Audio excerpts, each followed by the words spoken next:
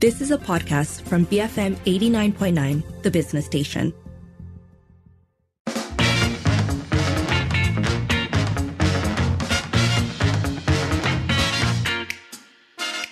It is just about 6:08 and you're listening to the Evening Edition with Lynn and Sharad. And as promised, it never ends. It never ends with this GE. We've been covering it for a month prior to it happening. We're continuing now because there still isn't a clear result as to who will be forming the next government. Yeah, and it's a story that keeps giving, as they say. But it's not just at the federal level. We still have one state government in play, as it were. We know Perlis massively went for Perikatan, 14-1. I think Pakatan Harapan vote there in the Assembly of 15. We just have a new government in Perak sworn in at 5:30. So that's a BNPH government at the state level. In Pahang, the Pakatan Harapan is the kingmaker, and the two main contenders, Barisan Nasional and Perikatan Nasional. So, as we've been saying, I think it's kind of a group therapy session that's happening because a lot of confusion, a lot of frustration, maybe some happiness. So far, I haven't spoken to anyone yet who's outright happy with the results. But if that's you, we want to hear from you. In general, how are you feeling post GE15? What do you think is the best deal possible out of all the permutations at the moment? Again, you can call 7733-2900, send a voice note or WhatsApp 018-789-8899, and tweet us at BFM Radio. Now, before we head to our next guest, I wanted to look at some of the voice notes that we've been getting. Let's start with this one from Shaji. I feel like my vote has no value at all. SDs have more value than the vote. So what's the point of having an election? Well, Shaji, I do think that's an overreaction. I don't mean to criticize, but I think what's happening is that we're seeing a second level of the game. We know that we vote in the government. I mean, rather, we don't vote in government. We vote in our MP. MPs are part of parties. The parties then have to negotiate if there's no outright winner. So, unfortunately, for a lot of people, and I think this is across the board, no one got the government they want through the MP that they voted for. So the issue is that it's somewhat a technical one at this point. The SDs are being used, but we've just heard from Thomas Fano Berse why they're not the best tool. And this country can develop new conventions, and it can develop new practices that better reflect how we form a government in the face of a hung parliament, which happens in many democratic countries around the world. Just that it's a first time for us, right? Hence this sort of kind of feeling of concern or uncertainty. We do also have similarly feeling kind of disheartened, Azamin. To begin with, I feel like I've just been scammed. I voted against BN, and now everybody else is talking about BN. That's one thing. I also voted with the purpose that we have a government from non-BN to show that people from other parties are able to govern just as well, so that in the future we would have fairer, more balanced competition, which at the end of the day would benefit us, the citizens. Okay. One thing, since everyone could not get the majority, both sides are talking about BN, PH plus BN, PN plus BN. But then, why not we seriously consider PH and PN, Pakatan and Perikatan, work together? We used to have Barisan Alternative that puts together DAP and PAS, and they work just fine. They managed to work out a truce to work together. So why not at this moment? It will be much better than Pakatan Harapan working with Barisan Nasional. Personally, I am skeptic on the ability or the political will of Anwar Ibrahim to really put Zahid Hamidi on leash We have sent Najib to prison, and we are on the course of settling the rest of corruption cases, especially with Zahid Hamidi. So I'm doubtful that Anwar Ibrahim can get that done. Azamin, thank you so much for that voice note. So I think the central question of, that idea, right, of the permutations and what it is we're talking about. Right. So going into these negotiations, because the two big contenders are PH and PN. And I think, Azamin, you're absolutely right. Why couldn't these two come together in a block against what was first seen as the big enemy? The enemy was Barisan Nasional, right? And you're right, there is that history, past working with DAP and PKR in forming Pakatan Rakyat. But if you look at PERA, and this is where it could have happened as well, PN did expressly say they would never get into a coalition with PH. So PERA has become a bit of a kind of a point of experimentation with how our politics is. And I'm sure they're very happy about that. Well, I mean, they're leading. So you say, well, what PERA thinks of today, Malaysia thinks of tomorrow. I mean, basically, PERA has created the template for a new model of cooperative politics. It's not what you want, but that's where it's happened. And the blame, I think, equally laid at the feet of Perikatan Nasional. We'll come back for more of your messages and voice notes. Thank you so much. Keep them coming through. We're asking, how are you feeling post GE15? And regardless of who it was that you voted for, which party, which coalition, now that no one has that majority, what do you think is the best deal we can get at the moment? Call 7733-2900. Send a voice note or WhatsApp 018-789-8899. Tweet us at BFM Radio. After this, we'll be crossing over for a general political lay of the land with Shazwan Mustafa Kamal, Associate Director at Rians and Partners. Keep it here on the Evening Edition, BFM 89.9. Become fabulous millionaires. BFM 89.9. It is 6:16. You're listening to the Evening Edition with Lynn and Sharad. Unpacking, looking at, examining the results and latest updates of GE15. Joining us now to talk about where things stand politically, because it's been a confusing couple of days, is Shazwan Mustafa Kamal, Associate Director at Rians and Partners. Shazwan, as always, a pleasure to have you on with us. Hi there. Pleasure to be on board. Let's start with this. What is the latest that you've heard from the various parties? I think like everyone else, I've been furiously scrolling my timelines, Twitter and social media. So I was talking to, I think, several, ex-colleagues. I mean, what we do know is basically, one, Perikatan claims to have the numbers to form a government, and they, by way of statutory declarations, and that makeup, you would have to include UMNO and Barisan Nasional as well. I think the anomaly here, what we don't know really, is where Barisan Nasional is at.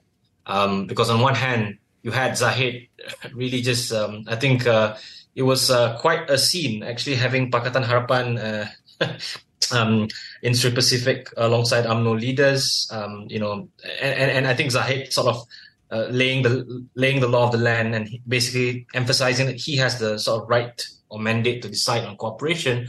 But I think after that, you see Ismail Sabri making different comments, different UMNO leaders. It's clearly an UMNO that's very much divided, really. And I mean, there's a question as to how much, whether is it going to be a decision that's going to be followed en bloc, or are MPs going to revolt from the party, and what are the consequences from that?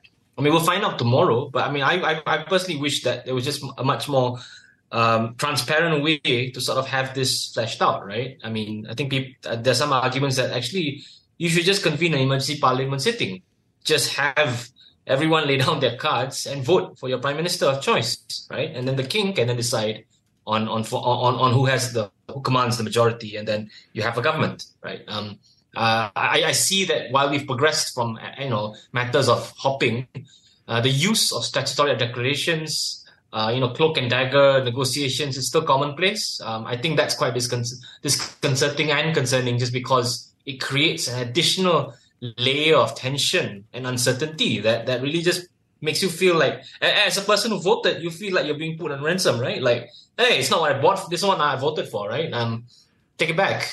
But I think we have little choice but to, I think, bear with this in the next 1 or 2 days. Shazwan, we also have trouble in GPS. GPS coming into the election was seen as the kingmaker. And I think they thought it as much when they made the announcement they were going with Perikatan Nasional. But now that, Zahid has denied that he had made a deal with GPS or Perikatan, and also you have internal criticisms in GPS from the component parties about this choice, especially in backing a very strong and resurgent pass coming into government if it was led by Perikatan. Do you think the algorithms, everything has changed now for the Borneo side of the story? I do think so, because I think there's a major difference between GPS supporting the previous government or even Muhyiddin's government versus the possibility of GPS being part of Muhyiddin administration 2.0, right? Because I think the main difference is that PAS is a party that is doubly dominant. And on its own, it commands the largest number of seats in parliament, right? So you're no longer talking about a junior partner. In a Muhyiddin government, PAS is a senior partner. And I mean, no matter what, I think assuages or, assurances that are made that PAS will never, the Peninsular Malaya politics will never go over to Sabah and Sarawak, I find that hard to believe, because every political party has ambitions. Today PAS has 44, 46 seats. What's to stop them from, I think the concern is that PAS might have ambitions towards, Borneo. And I mean, they've tried this before, even during their time as being part of Pakatan Rakyat in the Sarawak state election. So I mean, it's not unfathomable. And I think that's something that GPS has to wrestle with, right? I mean, nation above self, right? Understandably, there are issues with working at Pakatan Harapan, but ultimately, are there even bigger issues down the line if you work with Perikatan? I mean, and I'd just like to add, for UMNO, I think strategically, although as a personal view, they might be comfortable working with Perikatan just because of familiarity and also narrative-wise, it's much easier to convince than Pakatan. But I mean, in the end of the day, you're working with parties that basically absorb your vote share and basically will wipe you out if you don't take a chance to reflect and sort of like rebuild on your support base. Because ultimately, what Pakatan doesn't have is from this election is the Malay vote share, right? And that's something that I think was split between PAS, Bersatu, and UMNO to a large extent, especially in the Malay heartland. So it's a matter of, I think, long-term survival for UMNO, versus politics of expedience. Nothing is a popular choice at this moment in time, it looks like, especially within parties themselves. There's a lot of internal resistance. Johor UMNO is saying no to cooperation with DAP, never mind the calls for Zahid Hamidi to step down. GPS coalition partners are criticizing Abang Jo for cooperation with PAS. How do you think these will be resolved? Resolved, I think it's going to be, if it does come, I don't think it's going to be resolved. It's a painful process, right? So I take UMNO, for instance, whichever way they go, whichever way they decide, because I don't trust, I won't believe anything until it's final, right? So, until tomorrow, or whenever, these issues will have to, for UMNO, these issues will likely drag on and will likely facilitate actually, the probably an earlier date to its internal party elections, just because I think no matter, everything said and done, no matter what happens, Zahid's head is on the chopping block.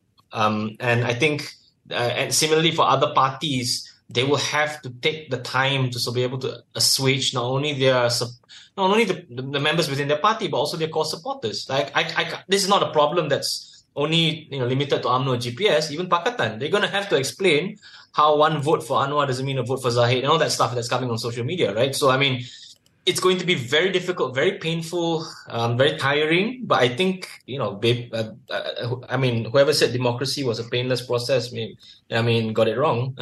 But the silver lining in all of this is that if you can find, I think if any coalition partners can find common ground, in order to work as a government, then I think there's something that you can build off on. And we've seen this, vaguely in the form of the CSA during Ismail Sabri's previous tenure, right? Whatever it is, there were some reforms that got passed through. I mean, now we see the same, I think, probably happening in Perak, Pahang. So, I mean, we're ushering in, I guess, a new age. I mean, the time, I guess, the challenge is having to look beyond party politics, personalities and issues, because every party spends so much time demonizing the other party. You're in a situation where you got to work with the devil, really. I mean, that's going to be a challenge, yeah. Right. So at 5:30, we in fact have Menteri Besar sworn in for Perak. It's the Barisan Nasional politician, the former Menteri Besar. And because neither Barisan Nasional nor PH that supports it were the biggest winners on Saturday. I do want to ask you that before we get into this, Anwar in his press conference today called this possible tie-up between PH and BN a unity government. It's not a Pakatan Harapan government, it's a unity government. What do you make of that rhetoric? I think he was I think Anwar has been quite careful with his words. I think a lot of people were expecting Pakatan to make, some comments after Muhyiddin sort of like implied that he had the support yesterday. And I think today's statement showed that I think he is wording it extremely carefully to be able to manage expectations and also manage the idea that I think if you're going to get UMNO's support also, you have to sort of like, the narrative has to be clear that it can't be, it is going to be, with UMNO, with the number of seats UMNO has versus Pakatan, right? They are going to be essentially a junior partner within that coalition, if that is, that government. But ultimately, Anwar, I think, is taking through great lengths to emphasize that all partners are equal, and trying to basically, I think, denote the fact that if BN will not be junior partners, they will have equal representation on the table. So I think that's why he's being very careful as well. As opposed to, I think Perikatan's quite clear. They're saying that it's a Perikatan national government, right? Any parties that join with it will be junior partners. They've made no qualms about that. So it was reported that the stock market, the ringgit, took a hit today, and that has been very closely tied up with the prevailing uncertainty. What do you think makes investors jittery? I think the same thing that makes everyone else jittery. But in a nutshell, I think uncertainty, right? The idea that the idea that I think various facets of nation building. You're talking about policies. Some investors have interests in policy making. Some have investments, and etc. And these are all obviously at some point a level tied to the political stakeholders that are in charge, right? Because some political stakeholders might have different views of certain investments as opposed to others. Whilst discussions happen most often than not on the civil service level, you do need political buy-in. So, we've seen in some instances where investments are derailed or delayed just because of a change of government, right? So investors don't like this uncertainty. I think there's a common reference to Malaysia's story pre-2018, and that was like stability, just because two-party system, very, very, who's the government, who's the opposition, and you know how to work within that landscape. But we are not there anymore. We have, I believe, evolved. It's interesting times, and I think we have to get used to the fact that instability or fluidity is the norm, and we're likely. I would even go on record as to say that I think we might not last one election cycle. We might have shorter elections, just because that's how it's going to be like. We have a minute left. Shazwan, I don't know if you're a betting man, or what would you say? If you go on the limb, what do you think is likely to happen by tomorrow? Oh man, sure. I think you're putting me on the spot there. I'm not a betting man, but I'm a pessimist. I think, on a personal level, I'd like to explore the idea of a PH-BN government, right? Just because that it makes things very interesting. But I believe we're going to get a Perikatan National. The pessimist in me believes that we might get a Perikatan National government just because just because of the dissent within Barisan Nasional, and that might very well be the likelihood, and the fact that they submitted the names earlier. So I don't know. It's all up in the air, but that might be the case. But I could be wrong. Let's see. Shazwan, thanks so much for speaking with us. Thank you for having me.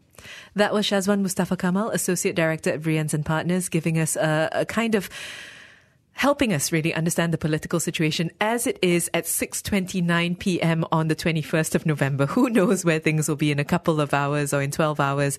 But we have been asking you, how are you feeling post GE15? And regardless of who you voted for, what is the best deal you think we can get at the moment? What is the configuration you want to see? Call 7733-2900, send a voice note or WhatsApp 018-789-8899. Tweet us at BFM Radio. Keep it here on the evening edition, BFM 89.9. Beyond Frivolous Matters, BFM 89.9, the business station. It is 6:49. You are listening to the evening edition with Lynn and Sharad. We're continuing our look at the results of GE15. Also, as we wait for the final, I think, announcement really of who's going to make the government. Joining us now, though, is William Case, Professor and Head of the School of Politics, History and International Relations at the University of Nottingham, Malaysia. William, thanks so much for joining us today. Yeah, thank you for inviting me. Thank you very much. So you once described Malaysia as a, and I quote, pseudo-democracy. Have events since the 2018 general election changed your views? Pseudo-democracy was probably one of the terms that I used. I have a better one now, and I've been calling Malaysia a single-party dominant system. And I think that's probably more accurate, and I think it's probably more scientific, and it's something that Malaysia worked with for about 44 years, if you're keeping count. And basically what that meant, I guess, was that a single party was able to fuse with the state apparatus, the bureaucracy. It was able to gain control over the business community and certainly over the imagination of its followings. And in consequence, was able to use elections then essentially to persist in office for a very long time. So that was single-party dominance, and that's what Malaysia came to be accustomed to. And as I say, it did last for a very long time until suddenly it didn't. So how would I describe Malaysia today? And so, well, we had an electoral turnover, right? That was in 2018. That was GE14, and that was an astonishing outcome, and something largely brought about, I guess, by this amassment of patronage in the pockets of the dominant party at the time, UMNO. And so this caused Malays to split their vote, and in such a way that Pakatan was able to peek through with a plurality. And so we appeared then to be embarking on something that was much more democratic. And so the question after that last election really was, look, can Malaysia now sustain this democratic transition that it appears to have begun? And the answer was that no, it could not. And so there are lots of reasons for that too, but essentially what it meant that the government imploded, there were many defections, the story basically, and so again, it came time ultimately for another election. So the question now, right, for GE15 here in 2022 was whether, okay, since we can't have a full democracy in Malaysia, can we then see the reinstitutionalization of a single-party dominant system? And so that's what I was really looking for in this election. Could UMNO recover the kind of hegemony that it possessed for so very long? And UMNO thought that it could do that, and it felt that, it had won back its popular followings. The Malays were returning to the fold. They thought, too, that they'd built up a track record of victory in a couple of state elections, so they went into this very confident. And, again, ultimately, the aspiration would have been to restore that single-party dominant system that UMNO had long enjoyed. But that's not the way it looks today at all. Something very different has happened, obviously. And so you ask, is this a pseudo-democracy or is it a single-party dominant system? And the quick answer is, at the moment anyway, for a variety of reasons that we can tick off here, it looks a lot more democratic at the moment. Yeah, I wanted to ask you about this. When 2018 happened, a lot of media around the world was saying that voting matters. They were saying the one thing that the Malaysian election system, skewed as it is, malapportionment aside, gerrymandering, that voting matters. Is that a fair point to make, that voting matters? Absolutely. Yes, it is. And it fits into this sort of ambiguous picture that that sort of describes Malaysia's political regime. Sometimes we call it a single-party dominant system, not a single-party system, all right? So opposition parties can contest, and they can even win some seats, and they can gain some seats in parliament, although usually not so much as to form a new government. So it's a complex kind of and very balanced regime form, but one that, to a certain extent, respects civil liberties, doesn't extinguish them, heavily manipulates elections, but still allows some competitiveness. And that is, the kind of regime framework that this country operated with for a very long time. But it's, again, very much changed today, and many of the controls or the manipulations have ceased, been removed, or simply don't work in the way that they were designed to do. They don't favor UMNO in the way that they once did. You mentioned the malapportionment and the gerrymandering and lots of other things that went along with that. But they seem not to have brought the UMNO-led Barisan any particular advantage in this last election. If anything, they favored other parties. So you can look down the list here of all the sorts of tricks and manipulations, I guess, that UMNO would have used in the past. And this time they were either ineffective or backfired. Now, you've been observing Malaysia's political scene for decades. Did the results as they came in on Sunday morning surprise you, or were they really just an extension of the fault lines we've been seeing show up? I was quite surprised. Surprised, and then as the day went on, if I may say, I don't want to betray my preferences here, but somewhat disappointed. But I had been predicting, as UMNO itself had been predicting, that it would perform handsomely in this election. And one of the reasons I thought that was because ordinary Malays would have remembered their behaviors at the time of 2018. They would seek to impose more discipline on their voting in this election, in order to avoid splitting the Malay vote. They would vote in a much more concerted fashion. UMNO, I thought, would be the beneficiary of this, and in consequence would be uplifted and at least partially restored to the kind of hegemony that it once possessed. So you could tell as we got closer to election day that UMNO was making mistakes, and they had gone into this way overconfident. It was some of its strategizing was inadequate, and in consequence, you could feel that the momentum was slipping away, and seemed then to be falling into the hands of Perikatan. It was very noticeable, and that many people began to say that, look, Perikatan is you can have the pro-Malay positioning, you can have the increased commitments to Islamization, and you can avoid at the same time all the corruption. So it seemed to better capture the imaginations of many voters, particularly first-time voters, and we're told young voters, right? Those in the 18 to 20-year-old cohort. So at that level, yes, I was quite surprised. And then there appeared to be yet another surprise here at the end, when all of a sudden Anwar Ibrahim seemed to regain his animal spirits and was campaigning with a whole new level of commitment and effectiveness. And, all of a sudden it became imaginable that Pakistan was going to be uplifted again. Yeah, William, can I just jump in there? We have about a minute left. Yeah. So we want to ask you, when you look at the coalition of government formation, what is likely to be stable and sustainable, at least in the medium term? That's a tough one.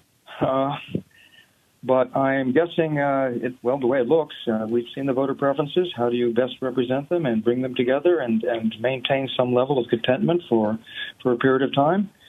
Well, I think probably that Perikatan passing the lead, Bersatu taking a back seat, bring in the requisite parties from Sabah. I think that's probably what's going to happen, and that would be most stable. Certainly there will be some frictions amongst these groups, and we can expect also, I think, that the parties in East Malaysia are going to take full advantage of this and will press very hard for increased autonomy. But I do think that would probably bring the most in the way of stability, although I'll just say this too, and then I'll stop. I do worry that Bersatu during its last period in office, having discovered the patronage value of the government-linked corporations, may try to exploit and make use of them again, in which case we might begin to see some of that old-time fusion between this party and the state apparatuses, and a recreation of the kind of single-party dominance, not in the hands of UMNO this time, but in the hands of Perikatan. I can readily imagine PAS following along on this as well. So it'll be, this could bring about stability, but I can also see it dipping more deeply into a kind of authoritarian rule. William, thanks for speaking with us today. Yeah, thank you for inviting me. Thank you very much. That was William Case, Professor and Head of the School of Politics, History and International Relations at the University of Nottingham, Malaysia. We do have to head to the news. Keep those thoughts coming, though, and keep it here on BFM 89.9. Business, finance, and music. BFM 89.9. It is 7:08. You're listening to the evening edition with Lynn and Sharad. And we've been asking you, it's not an easy question for times that are also kind of uneasy. How are you feeling post GE15? And regardless of who you voted for, what is the best configuration you think we can get at the moment? Now, just to say that both our guests in the 6 o'clock hour kind of call that they think it is going to perhaps be Perikatan Nasional that forms the next government. And I bring that up not for anything, but just because we are getting a lot of messages coming through that are riding on the assumption that Pakatan Harapan has secured the numbers that they need. And we just don't know. We don't know yet. Yeah, we don't know yet. It's still, we will follow process. Then, we will have to wait for 2 o'clock tomorrow when all the SDs, statutory declarations are in. And then, of course, it depends on how the palace deals with those statutory declarations. But more important, and I don't want to come back to the calls by our two analysts, they are not without consequence. So William Case, who was the last guest, spoke about what is likely to happen in terms of the long-term future of Malaysia if Perikatan Nasional comes to power, especially in reverting to an older authoritarian configuration with regard to politics. But also, this I think also addresses some of the questions that are coming through, is he did underscore what was underscored in 2018, that voting does matter. Voting changed a system that lasted for 70 years and was the great disruptor in 2018. If people didn't vote in the numbers they did with the feelings they had about the massive corruption in Barisan Nasional in 2018, we wouldn't have a chance to break away from that pattern that had been set for 70 years. So, to the messages, before we get to the voice notes, there are a few interesting ones that have come in. Let's start with this from Shazwan, who says, I am both an ardent supporter and critic of Pakatan Harapan, but working with BN leaves a bad taste in my mouth. I disagree, and I think that if Malaysia isn't ready for Pakatan to get a majority, then Malaysia isn't ready for the idea of reform. So Pakatan Harapan and those who believe in their ideals need to do more groundwork and educating, but that is just me. I will reserve my judgment on a possible Pakatan Harapan Barisan Nasional unity government till I see the cabinet lineup. Yeah, the cabinet lineup is going to be interesting, especially because Pakatan Harapan came into this election promising a pared-down cabinet, a small, nimble cabinet, something we haven't seen in a long time because Perikatan, as well as the government of Ismail Sabri, gave the nation an extraordinarily bloated cabinet. There's a popular consensus that many of the people in cabinet were incompetent. It must be noted that some of them are remnants from the Pakatan Harapan administration. So, nobody goes untainted in the discussion of cabinets, competence, and the ability to deliver for the Malaysian public. So, Prabha, who's from PJ, says, interesting times indeed. We're a bit late to the multi-partite arrangement game. If we look around, forget Singapore, but elsewhere, to the likes of South Korea, maybe, the UK, India, Japan have all been at this for eons.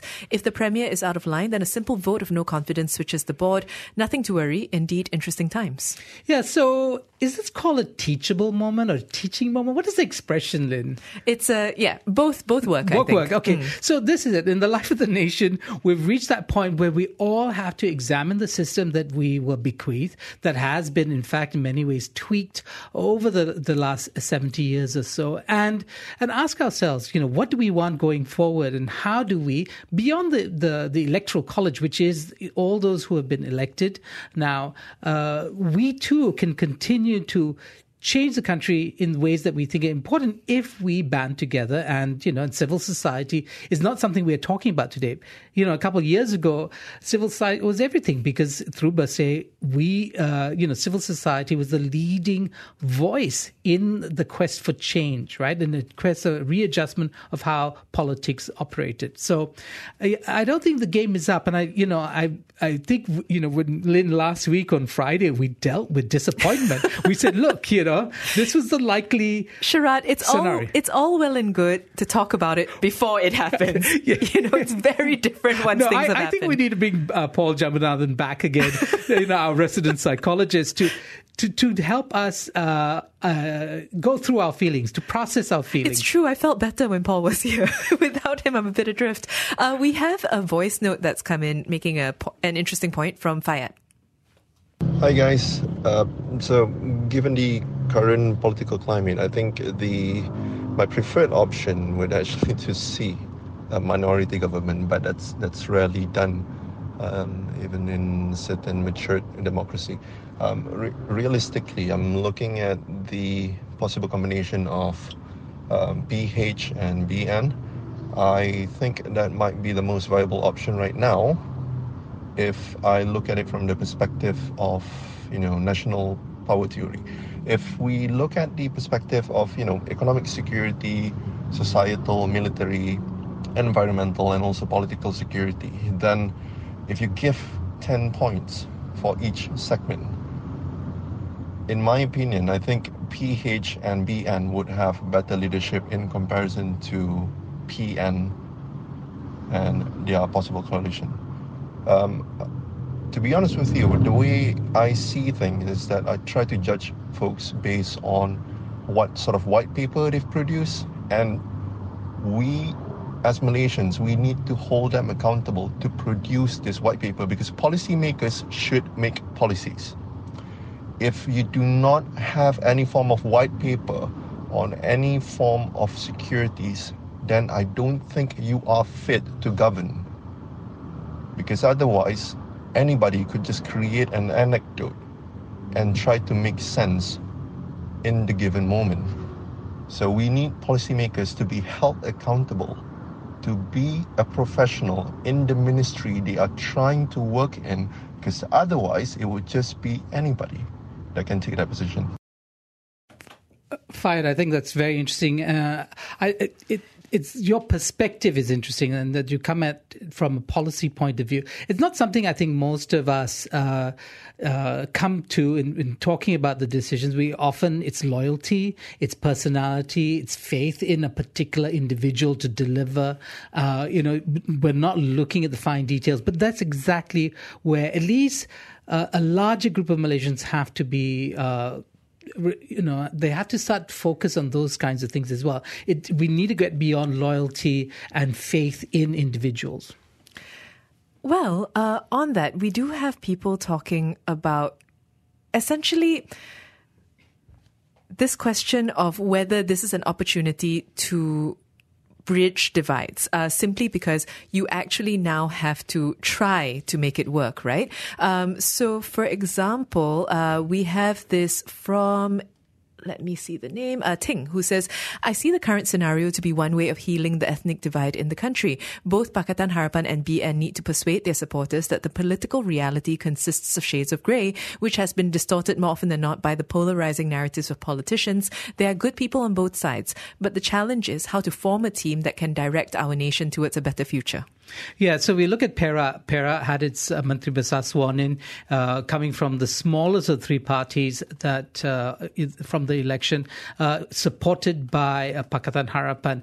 There again, can you imagine the rhetoric? Then working together now, the rhetoric of ethnic suspicion will have to be dampened down. It's by necessity to give that coalition legitimacy. Will it have a a kind of salutary effect across the nation. I'm kind of reusing an old expression, with reference to India. But what Perak thinks today, Malaysia thinks tomorrow. Perak is leading the way. In fact, even in the choosing of this government, the formation of the government, you see the conduct of the palace, very smooth, without rancor, without any sense of politicking on the part of the palace. It's all above board. It's very interesting to see what's going to happen in Perak in the coming years. We have more voice notes and messages to get to. Keep them coming. We're asking you how you're feeling, and based on where things are, what do you think is the best configuration moving forward? You can call us 7733-2900, send a voice note or WhatsApp 018-789-8899, and tweet us at BFM Radio.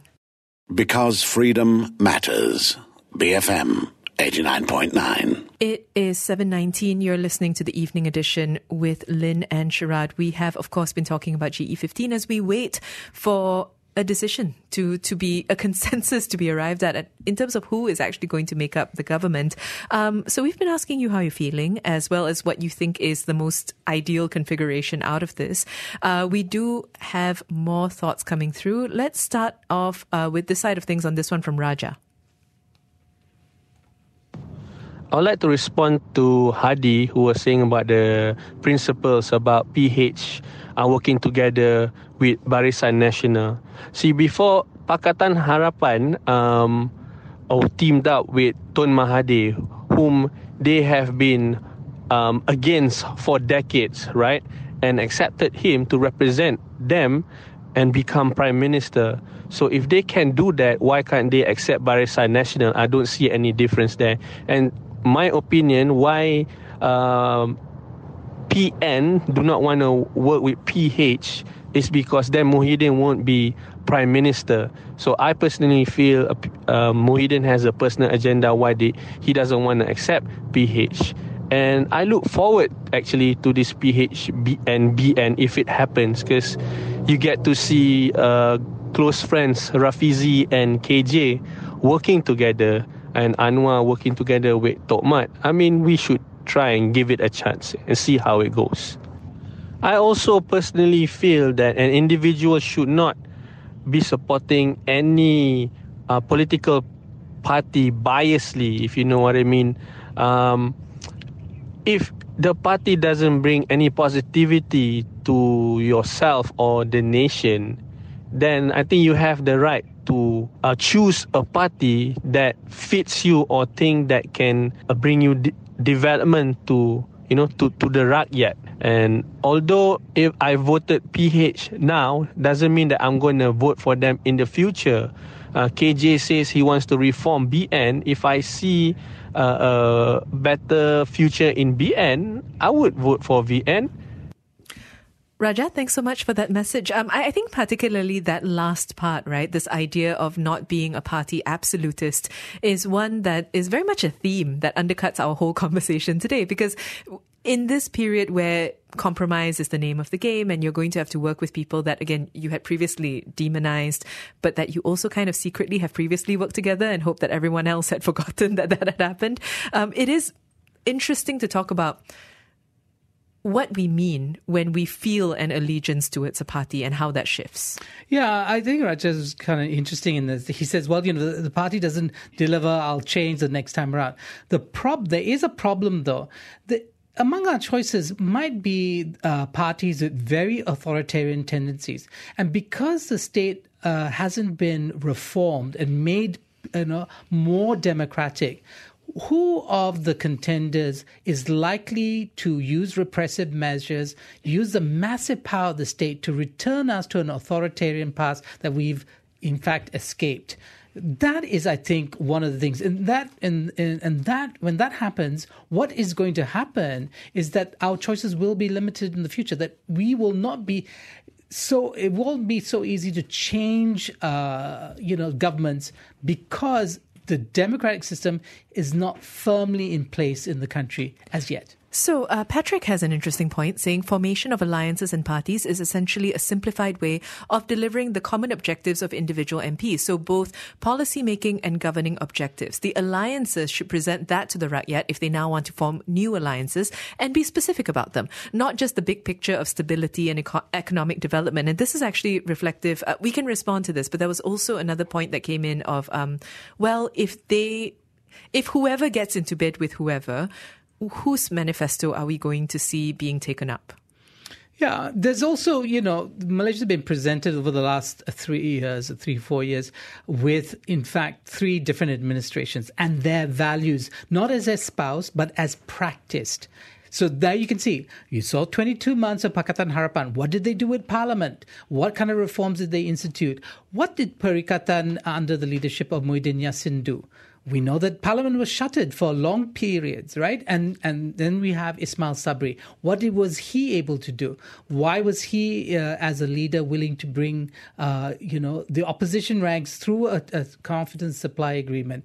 What does it say about his values, or the values of UMNO as he represented at that point in time? So we actually have, in a very short period of time, not just lip service to all these ideals, but actual practice in which to measure these contenders as they try to vie for political power now.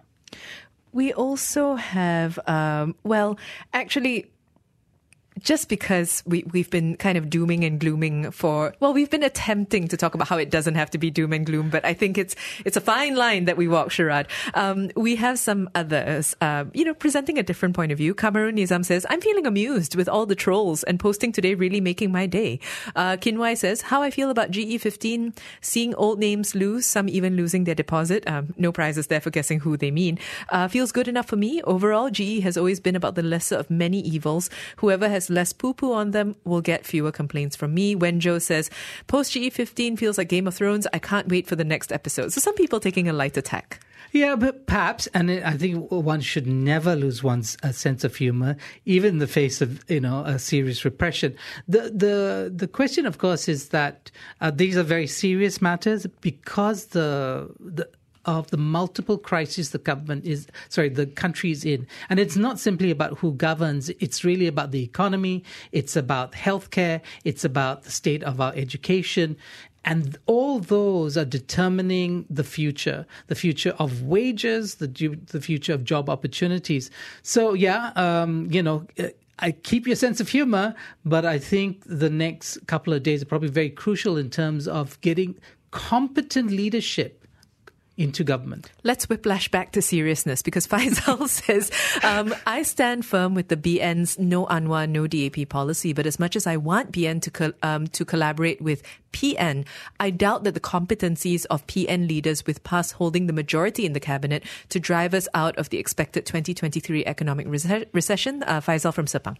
Yeah, so I think Faisal, puts his finger on the competence, right? Competence is so important. And cabinet cannot be a way of distributing largesse, a patronage, titles for people who will do essentially nothing, take leave and lose weight, as I think one minister did very famously.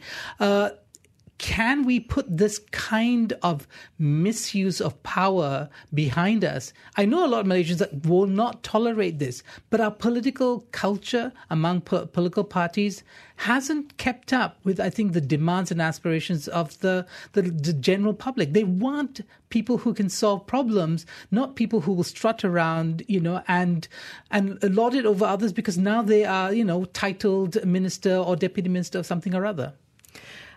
We do also have this voice note that has come in from Hamidi. I feel hopeful with the prospect of Barisan Nasional forming government with Pakatan Harapan for 2 simple reasons, despite all the chaos and confusion. Number one, because it is an instruction from the rakyat, right? There is no party with outright majority. So the group, the political group, need to find a way to work with each other. So I mean, that's clear. But more importantly, right, we have seen it working in the past. The MOU between Pakatan Harapan and Ismail Sabri administration brings so much benefit to the rakyat, right? It gives us stability in a sense that somebody from PN cannot simply withdraw their support from the BN Prime Minister, and also it gives us political will that this party might not have if they need to do it alone. Like for example, the anti-hopping law. So I'm very optimistic with the prospect of BN and Pakatan Harapan coalition. I just hope that this can be done as soon as possible. Yeah, I think we all live in hope that, the next government that comes in will actually be focused on the deep concerns and deep structural problems of the country. Well, that and also that we're going to come to a conclusion of some kind soon, right? Because, okay, well, there's that too. I mean, that's just a very basic fact of that. It's great for media. I mean, the endless drama. But I think, sometimes the media also misdirects us. I mean, I think at the end of the day, Lynn, we're going to be having these conversations with our friends, people we love, about our preferences. And I think some of them is going to get heated. So I think we're going to have Paul back in the studio. Really? We're going to be continuing this conversation tomorrow across the station, definitely on our show. So just to say that the Palace had earlier issued the deadline of 2 p.m., right, today to submit the names of who is being supported as Prime Minister. That has been moved to 2 p.m. tomorrow, so expect updates then and probably well before as well. In the meantime, we do have to head to the 7:30 news.